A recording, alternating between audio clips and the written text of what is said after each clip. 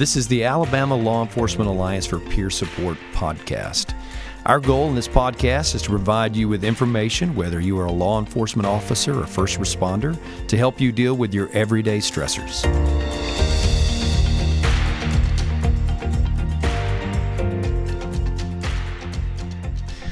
All right, welcome to today's podcast. We have with us Dr. Tim Falk, who's the clinical director of Al Leaps, and also Dr. David Klinger, who is the author of Into the Kill Zone.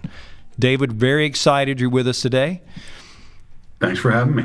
Absolutely. David is going to be our speaker at our 6th annual Al Leaps conference, which we have at Harvest Church on 2727 Fortner Street. And as this podcast goes out, we want to make sure that all of our listeners understand this is both an invitation and an educational opportunity. And we get the privilege of interviewing Dr. Klinger today. And so, Tim, why don't you take us into this interview? I'll be glad to. Keith, thank you. I was, I guess, about a year and a half ago at one of our conferences, one of our peer support conferences, peer support training, I was looking through some books, and I came across Into the Kill Zone by David Klinger, A Cop's Eye View of Deadly Force. And I said, I like that guy. And I read it, and I said, I've got to get up with Dr. Klinger and see if we can't get him here. David presently is a professor of criminology and criminal justice at the University of Missouri in St. Louis and a senior fellow at the Police Foundation in Washington, D.C. And David, we're extremely honored to have you here. And I know you've got a bunch of other credentials that are out here, but what I'd kind of like for you to do today in this first section for us is kind of tell us a little bit about you, what brought Into the Kill Zone into existence. And again, we're looking forward to seeing you in February the 7th, as well as the 6th, when you get here and meet for our fellowship time. And so without any further ado, brother, if you would kind of take us through Into the Kill Zone. Sure. Let me just make one addendum to what the introductory material indicated. So the National Police Foundation has changed its name this year to the National Policing Institute. So that's something that people should be aware of. I don't want anyone to be confused about that. And the second thing is I'm now on the board of directors with the National Policing Institute, as well as my academic title at the University of Missouri, St. Louis.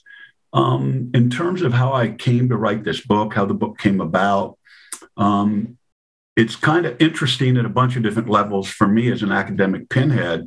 And that is that I've always been interested in the use of deadly force by police officers for whatever reason.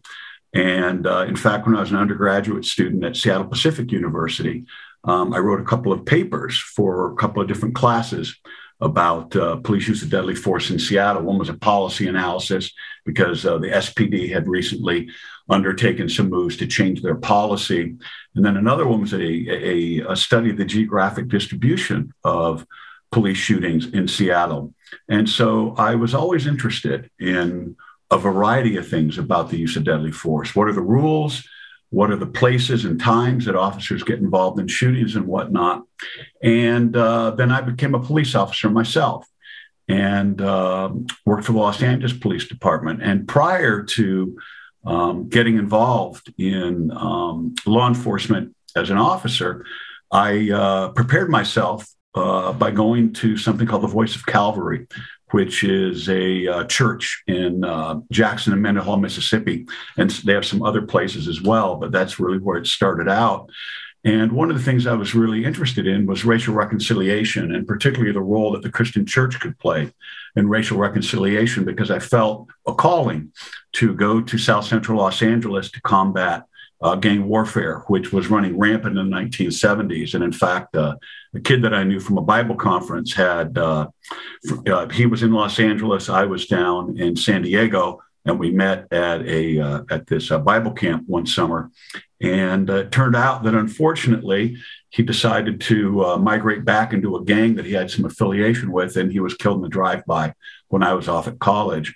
And I sort of took that as the ultimate indicator that I need to go to Los Angeles as a police officer, as someone who is going to seek reconciliation.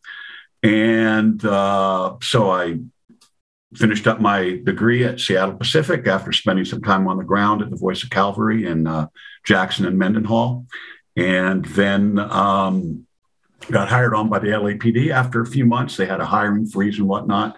Completed my academy training, and fortunately, I finished high enough up in the graduation hierarchy of my class that I had my pick of what division I wanted to go to. And so I chose 77th Street Division, which is the historically rough area of South Central Los Angeles, the area where the Watts riots in 1965 had broken out, and then spinning forward to 92 where the Rodney King riots broke out.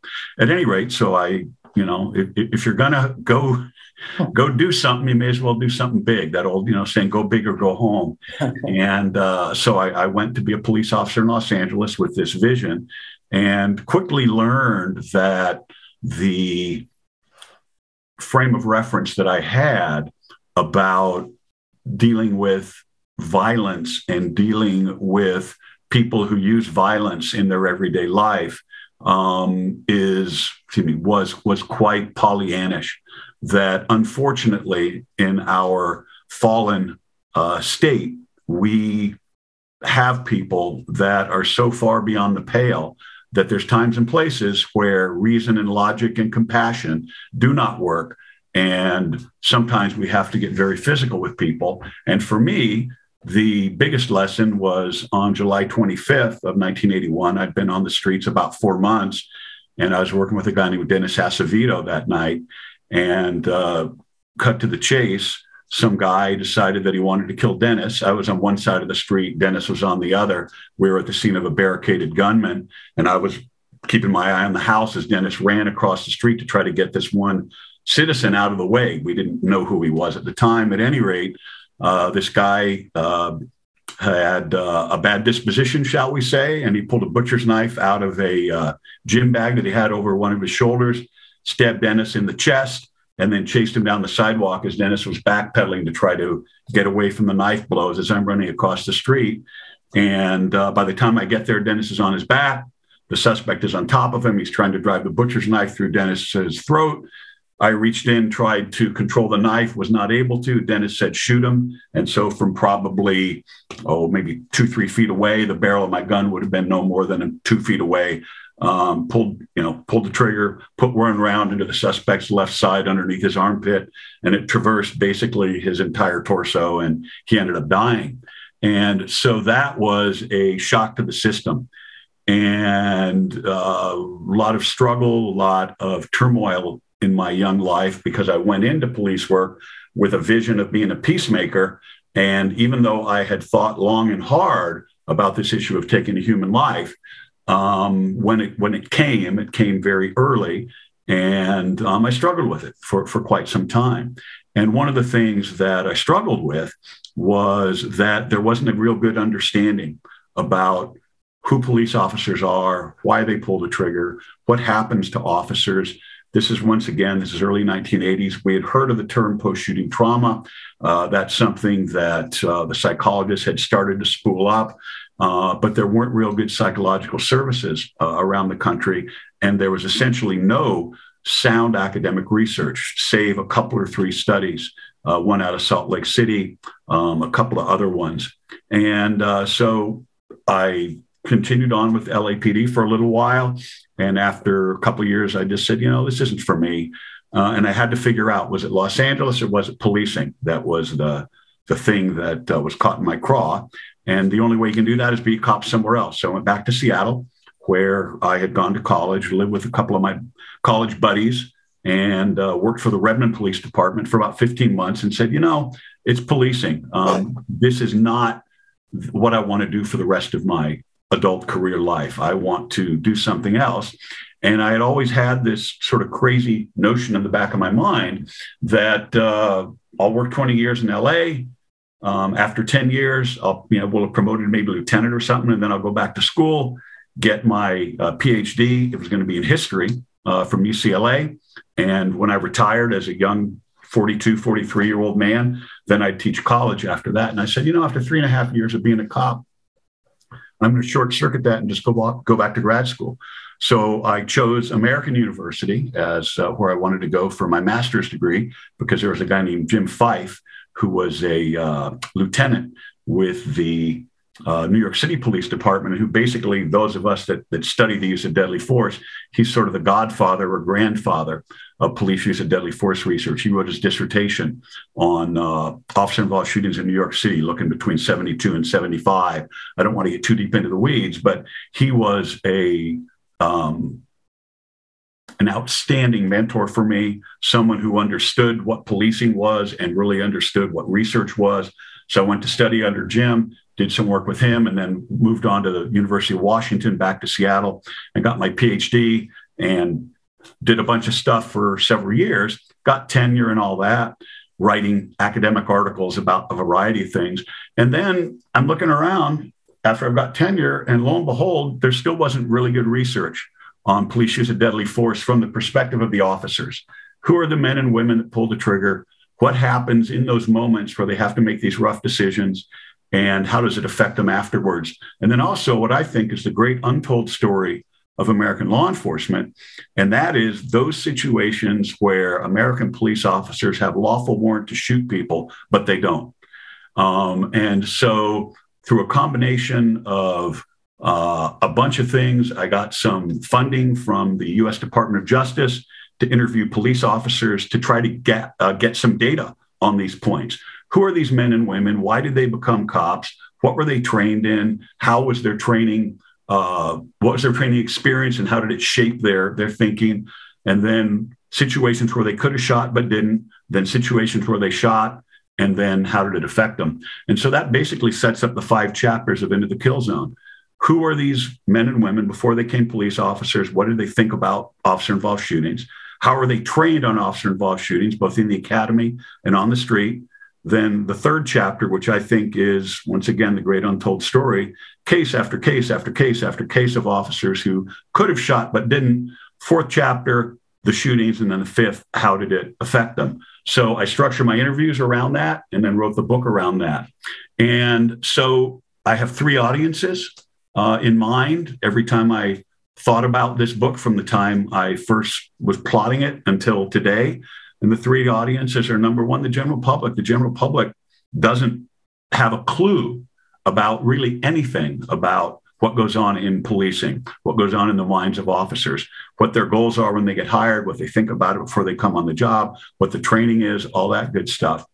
And so I want to present information about how police officers are formed and how their experiences on the street shape them, why they don't shoot when they don't shoot, why they shoot when they do shoot, and how it affects them.